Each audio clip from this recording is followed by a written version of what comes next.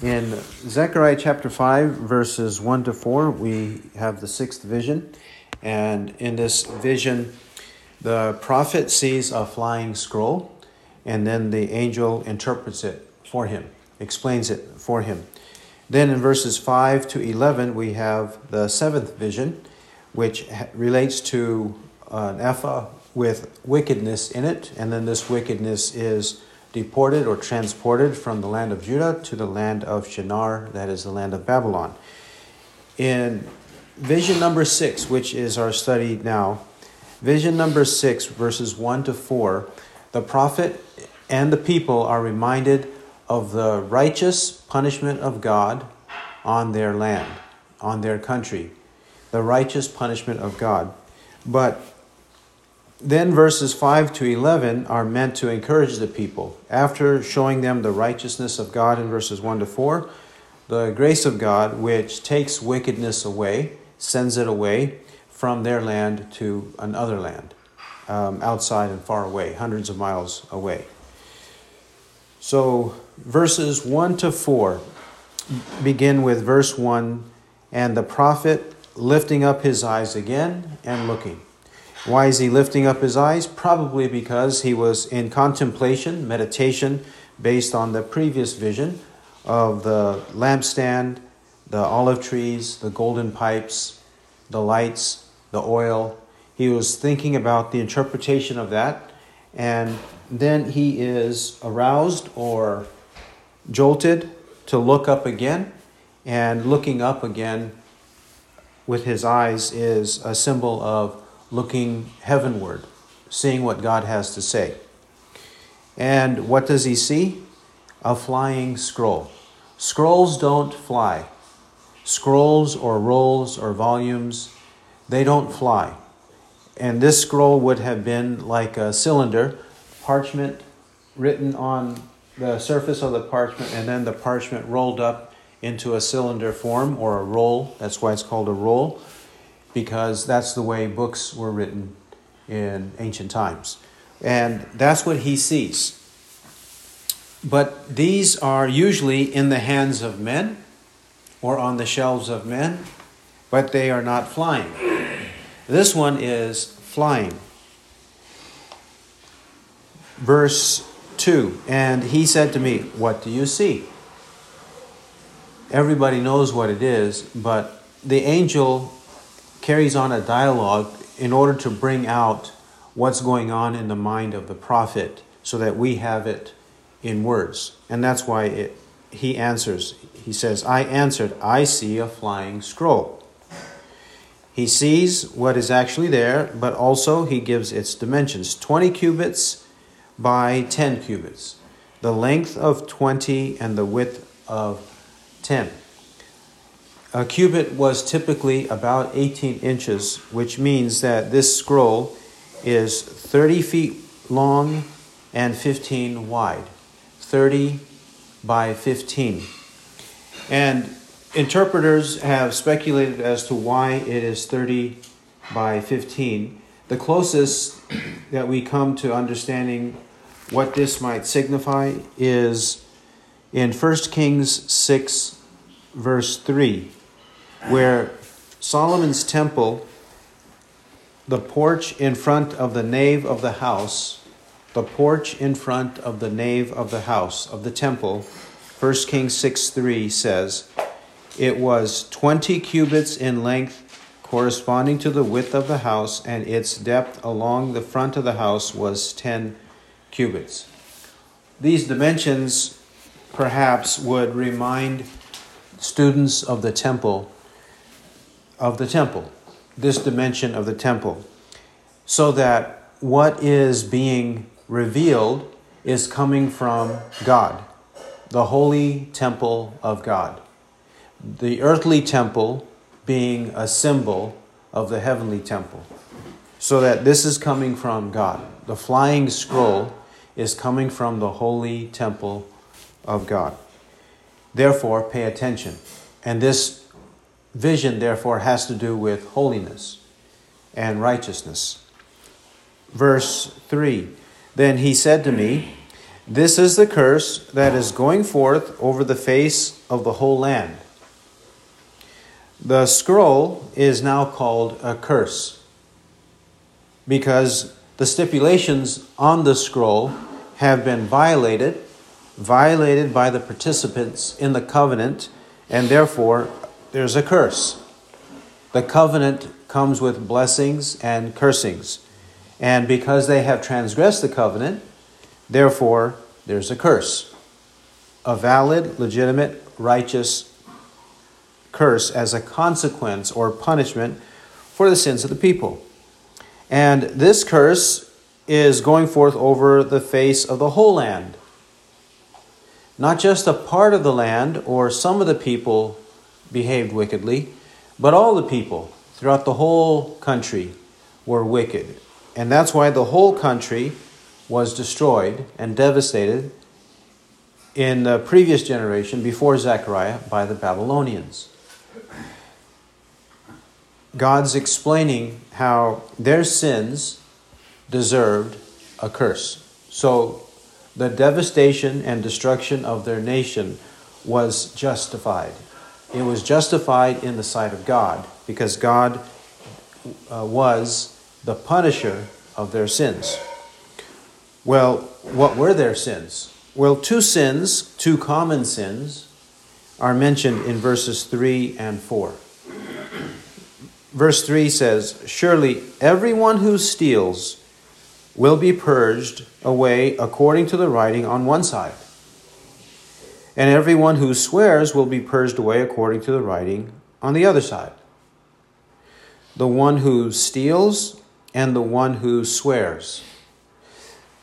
Stealing was a sin in the second part of the Ten Commandments.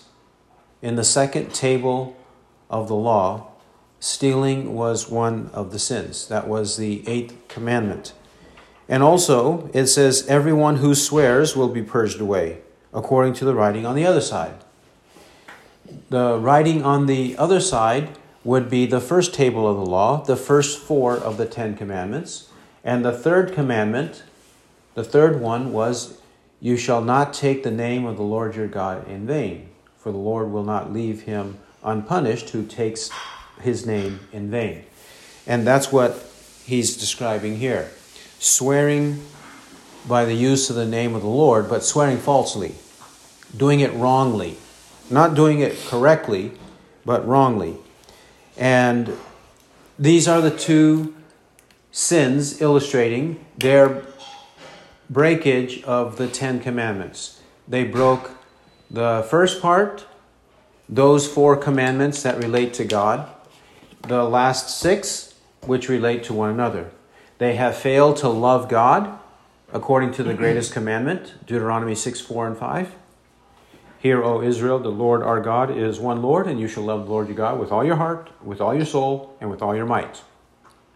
And they also failed to keep the second greatest commandment, "You shall love your neighbor as yourself." For one who steals is failing to love his neighbor as himself. Leviticus 19:18 and 19:34, "You shall love your neighbor as yourself." They broke both parts. Also, we notice that the prophet has fronted stealing. Not that stealing is more important than swearing or more egregious than swearing, but like the apostles do often, they put forward our transgressions against one another as an illustration, as proof that we really don't love God. That's why he probably put stealing before swearing. Also, we notice he's not talking about the severity of the sins. He's just talking about the fact that they sinned. Because every sin deserves death. That's all he's meaning. He's not meaning that one sin is more egregious than another sin. He's not addressing that subject in this passage. He's just saying, you have sinned in many ways and you deserve a curse. You deserve death because of your sins. The writing on both sides of this scroll is alluding to Exodus 32, 15, and 16. Exodus 32, 15, and 16. Then Moses turned and went down from the mountain with the 2 tablets of the testimony in his hand. The tablets which were written on both sides, they were written on one side and the other. And the tablets were God's work, and the writing was God's writing engraved on the tablets. These are the tablets of the 10 Commandments, written on both sides by God. Written on both sides by God, God is the author. He's the author and personal inscriber of these 10 Commandments, showing their holiness, showing their authority, showing their majesty, showing their reliability, and showing their accountability to God who wrote it for them. Then we come to verse 4.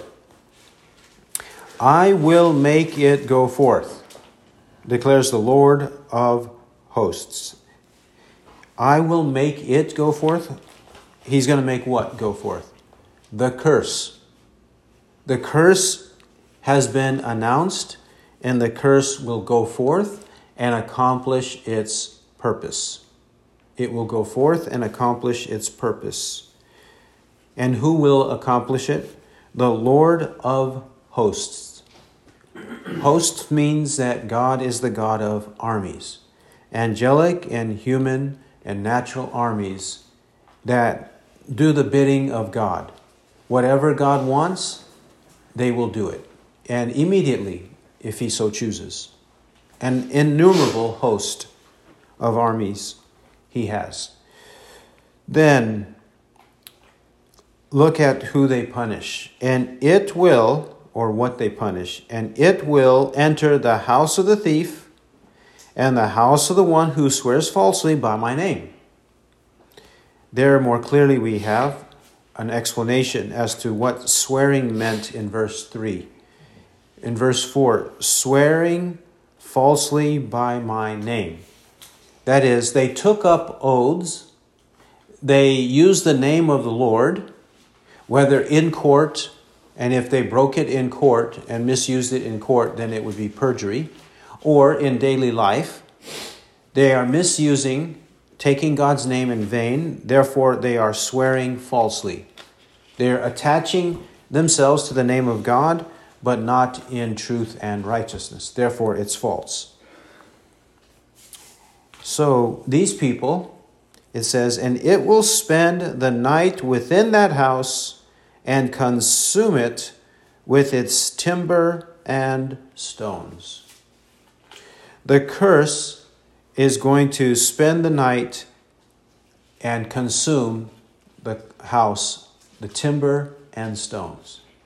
That means that it has overnight work. Where else do we read of overnight work? God's overnight work. That was also in the Passover. In the Passover, when God went throughout the land at night, he destroyed the households that did not have blood, that did not sprinkle the blood at the door. Remember that? The angel of death went through the whole land overnight and completed a devastation of the land of Egypt. That's Exodus 12, 1 to 14. Exodus 12, 1 to 14. For example, it says in 12:12, for I will go through the land of Egypt on that night, and will strike down all the firstborn in the land of Egypt, both man and beast, and against all the gods of Egypt I will execute judgments. I am the Lord. He says he will go through the land on that night. God is the punisher, and he's destroying everything, everyone, everything in the household of the unrepentant sinner, which is practically what God did with all of the inhabitants during the time of the Babylonians. He wiped out the whole nation, didn't leave them anything, practically nothing. A thorough punishment from God. All right, now let's review some of the points here that we've made. The first one is in verse 3, this curse. This curse was not a novel curse. It didn't come up overnight, but it was announced many years in advance by Moses.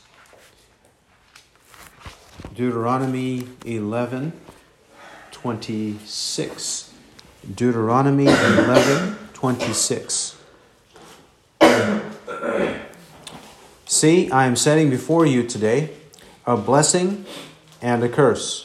The blessing, if you listen to the commandments of the Lord your God, which I am commanding you today, and the curse, if you do not listen to the commandments of the Lord your God, but turn aside from the way which I am commanding you today, by following other gods, which you have not known. And it shall come about, when the Lord your God brings you into the land where you are entering to possess it, that you shall place the blessing on Mount Gerizim and the curse on Mount Ebal. Are they not across the Jordan, west of the way toward the sunset, in the land of the Canaanites, who live in the Arabah, opposite Gilgal, beside the oaks of Moreh?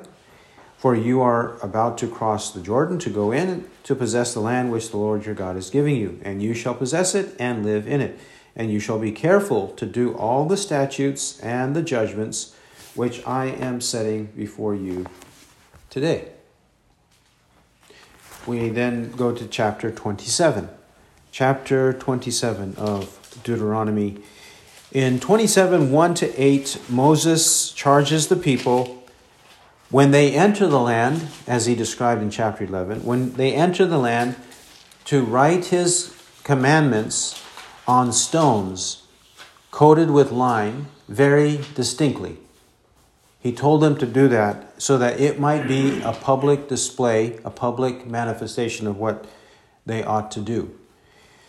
Then, before they actually do go there, he calls on them to arrange their tribes on two mountains, which were already mentioned in chapter 11, Gerizim and Ebal. Some of the tribes on Gerizim and other tribes on Ebal. And what were they supposed to say or call out or agree with? The Levites, it says in verse 14, 27:14, the Levites shall then answer and say to all the men of Israel with a loud voice the following: Cursed is the man who makes an idol or a molten image, an abomination to the Lord, the work of the hands of the craftsman, and sets it up in secret. And all the people shall answer and say, Amen. Cursed is he who dishonors his father or mother. And all the people shall say, Amen. Cursed is he who moves his neighbor's boundary mark. And all the people shall say, Amen. Isn't that, verse 17, theft, a form of theft? Verse 18, Cursed is he who misleads a blind person on the road. And all the people shall say, Amen. Cursed is he who distorts the justice due an alien, orphan, and widow. And all the people shall say, Amen. Cursed is he who lies with his father's wife, because he has uncovered his father's skirt. And all the people shall say, Amen. Cursed is he who lies with any animal. And all the people shall say, Amen. Cursed is he who lies with his sister, the daughter of his father or of his mother. And all the people shall say, Amen. Cursed is he who lies with his mother-in-law, and all the people shall say, Amen. Cursed is he who strikes his neighbor in secret, and all the people shall say, Amen. Cursed is he who accepts a bribe to strike down an innocent person, and all the people shall say, Amen. Cursed is he who does not confirm the words of this law by doing them, and all the people shall say, Amen. What did Moses do in verse 26?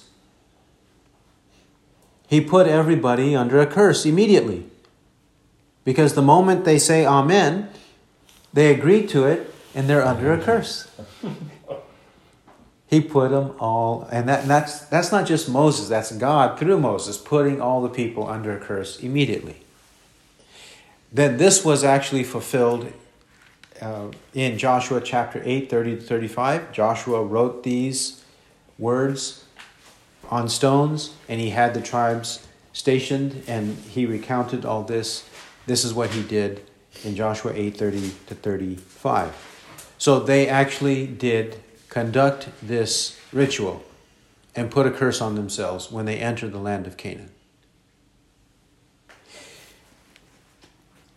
They, however, did not listen. They did not listen. And Jeremiah, our next point, Jeremiah explains how completely corrupt they became. Jeremiah.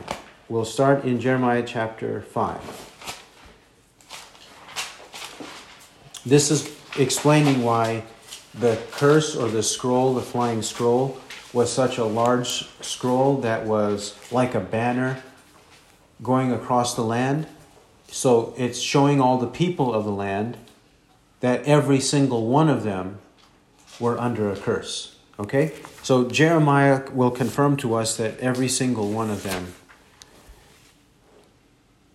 Jeremiah 5:1. Roam to and fro throughout the streets of Jerusalem, and look now, and take note, and seek in her open squares, if you can find a man, if there is one who does justice, who seeks truth. Then I will pardon her. And although they say, as the Lord lives, surely they swear falsely. O Lord, do not your eyes look for truth? You have smitten them, but they did not weaken.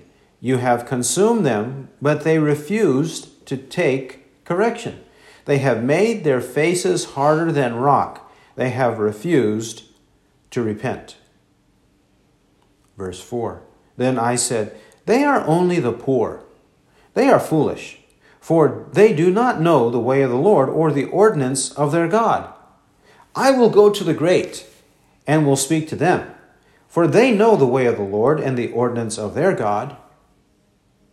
But they too, with one accord, have broken the yoke and burst the bonds. Therefore, a lion from the forest shall slay them. A wolf of the deserts shall destroy them. A leopard is watching their cities. Every one who goes out of them shall be torn in pieces, because their transgressions are many, their apostasies are numerous.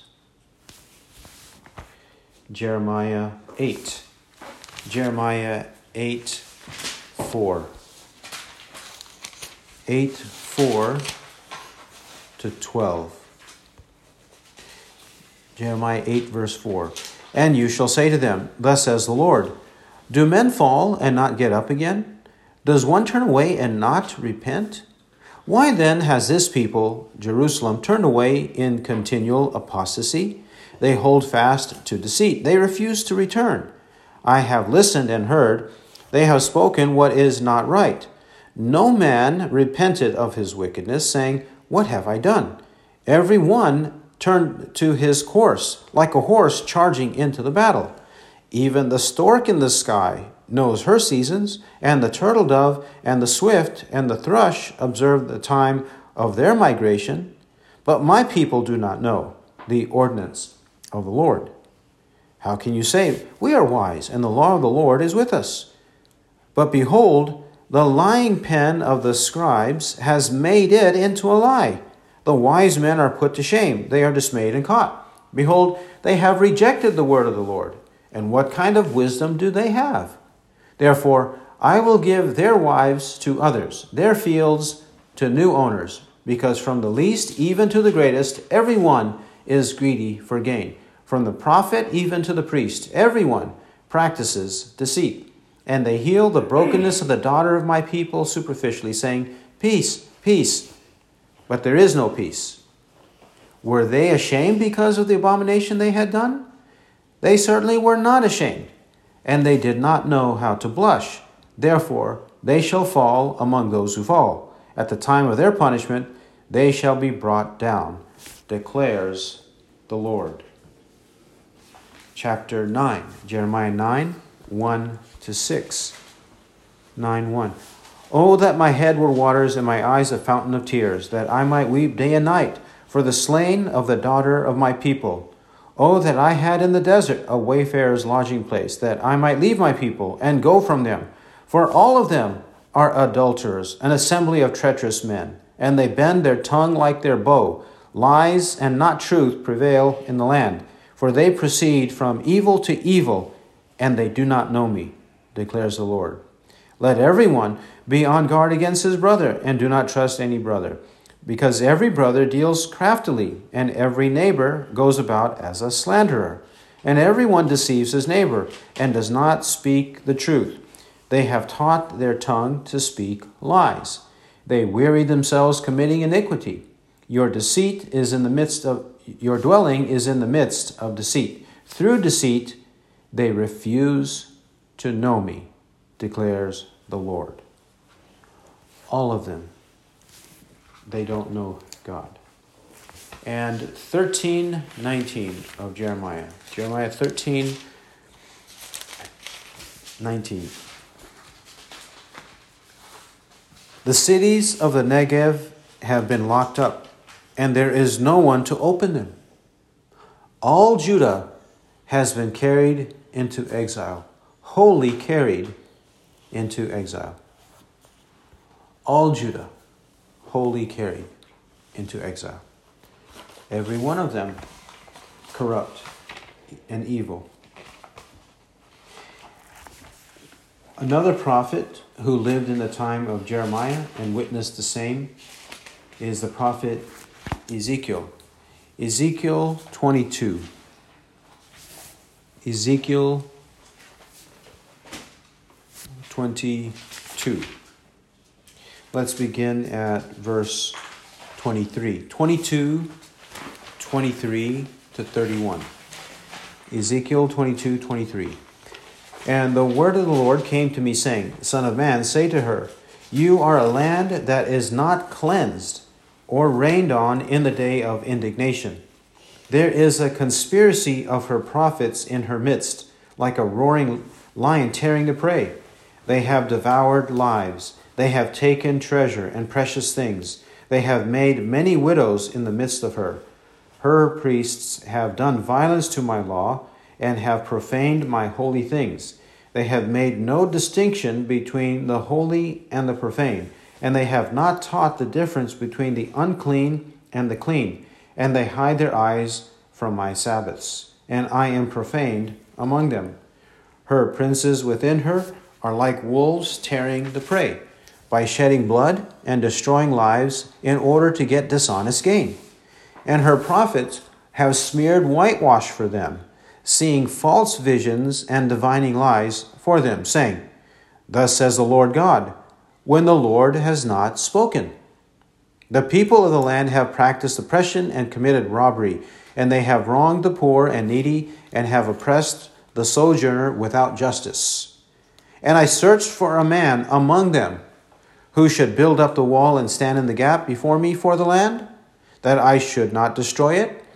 But I found no one. Thus I have poured out my indignation on them. I have consumed them with the fire of my wrath. Their way I have brought upon their heads, declares the Lord God.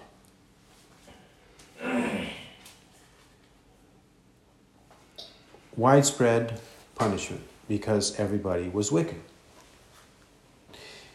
All right, now also in Zechariah 5, 3 to 4, we have another issue, and that is, if we read the Bible quickly and superficially, we may misinterpret. That's why we have to read carefully, study, double-check, cross-reference, and make sure we understand, especially reading passages in context. For example, a common misunderstanding and distortion of Scripture, a sin, is saying that Christians are prohibited from swearing oaths. They cannot swear oaths or make vows that is forbidden. It's forbidden in the New Testament.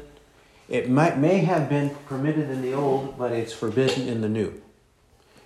And there are some people within Christianity who say so. Those who are Mennonites, some Baptists, and others, like, let's say, cultists, more extreme heretics like Jehovah's Witnesses, these kinds of groups will say, you cannot swear oaths, you cannot participate in anything of that nature. And even for going to court or being installed into an office, you cannot make any kind of solemn oath. You can just say yes or no, but you can't do anything more. Okay? And they take it from passages like Zechariah 5:3. Everyone who swears will be purged away. However, we understand the meaning of the prophet by reading verse 4. He means swearing falsely by my name. Swearing falsely by my name. He doesn't mean swearing in any and every situation. He means swearing falsely by my name. Keep our place in Zechariah and turn to Matthew chapter 5. Matthew 5:33 to 37. This is the second place, and actually the main place, where this false interpretation arises. Matthew 5:33 to 37. Again, you have heard that the ancients were told, you shall not make false vows, but shall fulfill your vows to the Lord. But I say to you, make no oath at all, either by heaven, for it is the throne of God, or by the earth, for it is the footstool of his feet, or by Jerusalem, for it is the city of the great king. Nor shall you make an oath by your head, for you cannot make one hair white or black. But let your statement be yes, yes, or no, no. And anything beyond these is of the evil one. Did Christ mean by this that no oath should be made at all? Make no oath at all in any and every circumstance? Or is he talking about false oaths? Well, verse 33 says false vows. So he's talking about false ones. Don't be in the habit of swearing oaths and not keeping what you swear. Rather, let your character be so honest that if you say yes, it means yes. So he's emphasizing the need for good character, an honest mouth, but he's not preaching or addressing the subject of whether it's permitted to swear or not in any circumstance. Another place where we might find a misinterpretation is James 5:12. James 5:12. But above all, my brethren, do not swear, either by heaven or by earth or with any other oath, but let your yes be yes and your no, no, so that you may not fall under judgment. So that you may not fall under judgment. If we're going to avoid judgment by the words we speak, well, there would be a more severe judgment if we swore an oath, but rather just let your yes be yes and your no, no. Okay, now let's look at a couple of illustrations of how Scripture cannot contradict Scripture. In Matthew 5, Christ said, let your yes be yes and your no, no. Correct?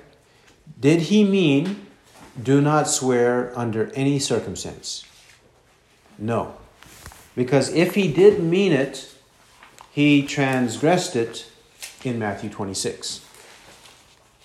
And Jesus never sinned, so he didn't transgress what he meant in Matthew 5. Matthew 26.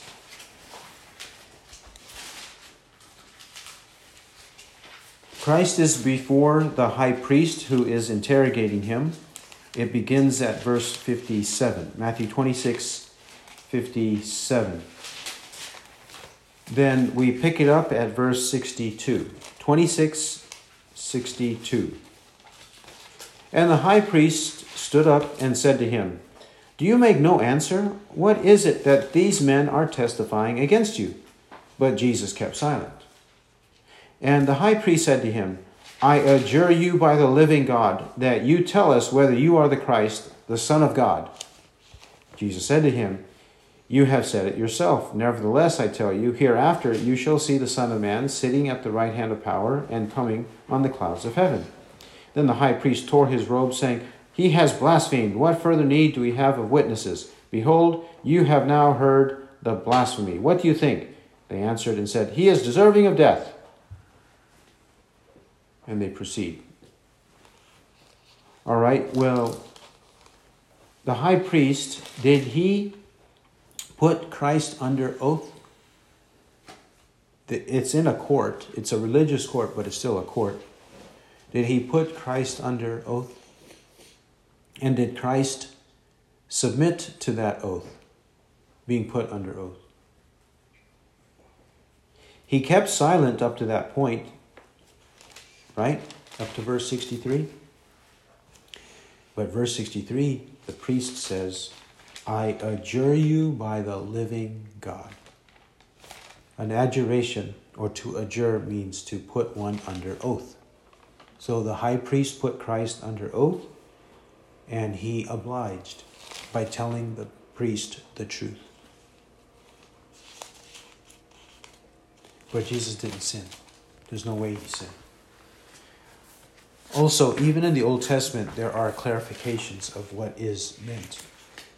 Ecclesiastes chapter 5, Ecclesiastes 5, verse 1.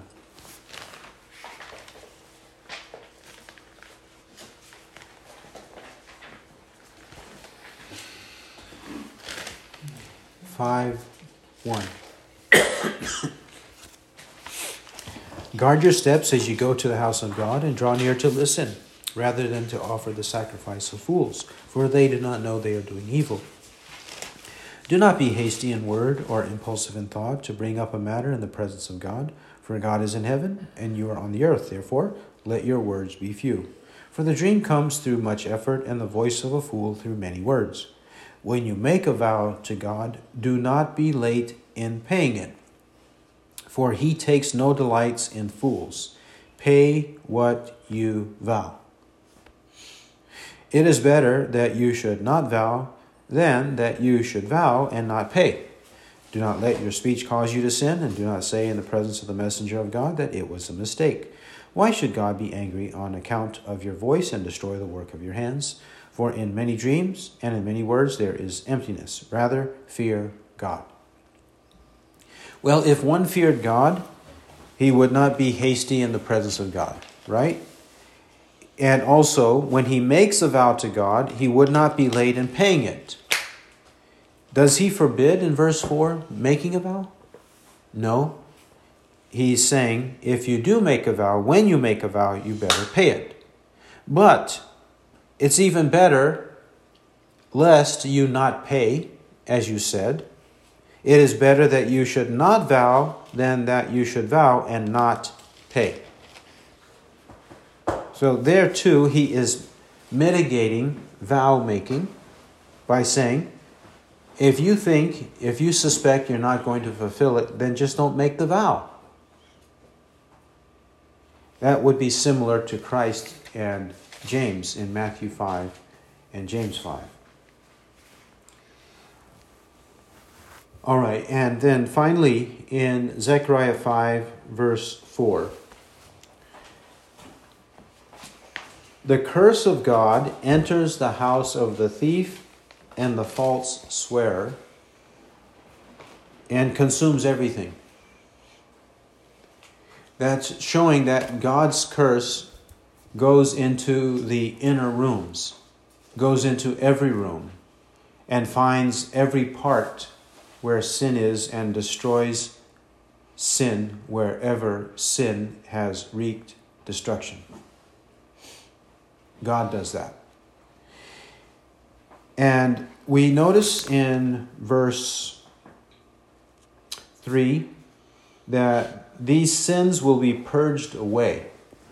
What does it mean to be purged? To purge, does that not mean to cleanse or to purify? To purge? Well, there was a symbol in the Old Testament of the need to purge a house, and that symbol was a symbol of sin. And when that symbol of sin spread rapidly, it did not withdraw, did not recede, then the whole house was cursed, as a symbol of the fact that sin spreads, and when it spreads, a curse must be on the house. We find that in Leviticus 14. Leviticus 14, 33. Leviticus 14, 33. 33 to 47. This is the mark of leprosy on a man. If leprosy is on a man, the priest was to analyze it, examine it, and deal with it accordingly. But what if it spread throughout the house? Look at verse 43 now. 33 to 42 describes a partial or partial damage, but 43 to 47, full damage. Verse 43. If, however, the mark breaks out again in the house, after he has torn out the stones and scraped the house, and after it has been replastered, then the priest shall come in and make an inspection. If he sees that the mark has indeed spread in the house, it is a malignant mark in the house. It is unclean. He shall therefore tear down the house, its stones, and its timbers, and all the plaster of the house, and he shall take them outside the city to an unclean place. Moreover, whoever goes into the house during the time that he has quarantined it becomes unclean until evening. Likewise, whoever lies down in the house shall wash his clothes, and whoever eats in the house shall wash his clothes. So the house was to be torn down, according to verse 45. The house, its stones, and its timbers. Zechariah mentioned the timbers and the stones, that God would even uproot and get rid of the whole house of the unrepentant sinner. Now, God's saying he's going to do this, but God often uses agents to do that, right? Like he did the Babylonians against the Judeans. Well, Ezra chapter 6, this concept of punishing the sinner or punishing the criminal was also known to the Persians, and it extended all the way to the house. Ezra chapter 6. The king makes a decree, issues a decree favorable to Ezra and the Jews. And this is what he says. This is what he says is the punishment for those who transgress the decree of the king favorable to the Jews and the God of the Jews. We pick it up in verse 11 and 12. Ezra 6:11. And I issued a decree that any man who violates this edict, a timber shall be drawn from his house, and he shall be impaled on it, and his house shall be made a refuse heap on account of this. And may the God who has caused his name to dwell there overthrow any king or people who attempts to change it, so as to destroy this house of God in Jerusalem. I, Darius, have issued this decree. Let it be carried out with all diligence. Darius, the pagan, says this. Daniel chapter 2. The book of Daniel chapter 2. Nebuchadnezzar also said this on a couple of occasions. Daniel chapter 2, verse 5.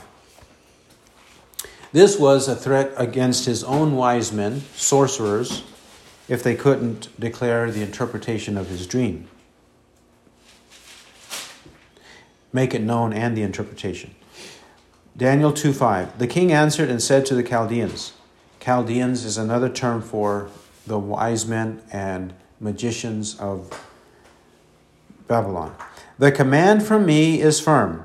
If you do not make known to me the dream and its interpretation, you will be torn limb from limb, and your houses will be made a rubbish heap. And Daniel 3:29. Daniel 3:28 to 30 we'll read. This is on behalf of Daniel's three friends after they are delivered from the fire. Daniel 3:28. Nebuchadnezzar responded and said, Blessed be the God of Shadrach, Meshach, and Abednego, who has sent his angel and delivered his servants who put their trust in him, violating the king's command and yielded up their bodies so as not to serve or worship any god except their own God. Therefore, I make a decree that any people, nation, or tongue that speaks anything offensive against the God of Shadrach, Meshach, and Abednego shall be torn limb from limb, and their houses reduced to a rubbish heap, inasmuch as there is no other God who is able to deliver in this way. Then the king caused Shadrach, Meshach, and Abednego to prosper in the province of Babylon. Is sin a disease that spreads through the house? Therefore, the whole house has to be destroyed? Look at 2 Timothy 2. 2 Timothy 2.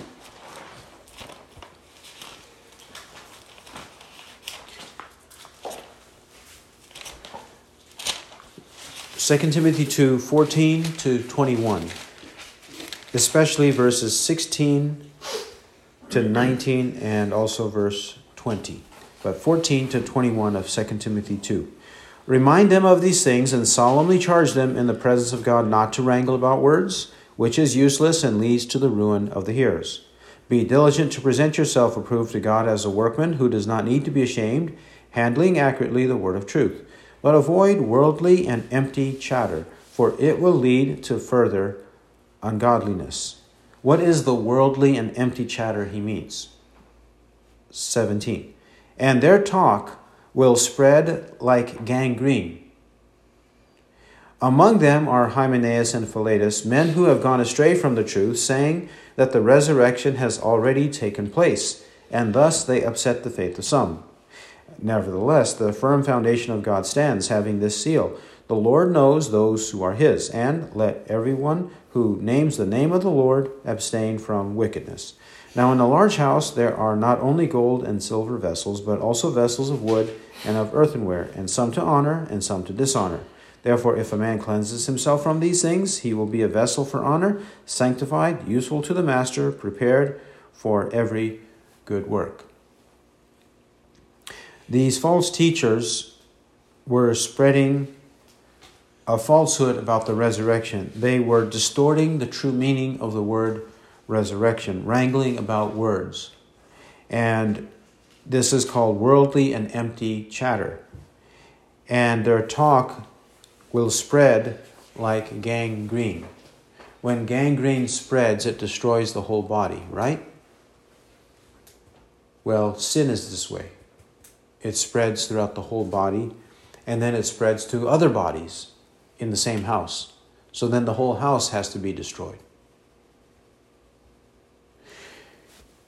This is the just penalty on the people for their sins. And this penalty, as we just saw from this example in 2 Timothy, that this is applicable even now to Christians. Whether it's a little leaven as a symbol of sin, or whether it's a disease like gangrene that's a symbol of sin, if it spreads to everyone, and everyone is punished. He who has ears to hear, let him hear what the Spirit says. Amen.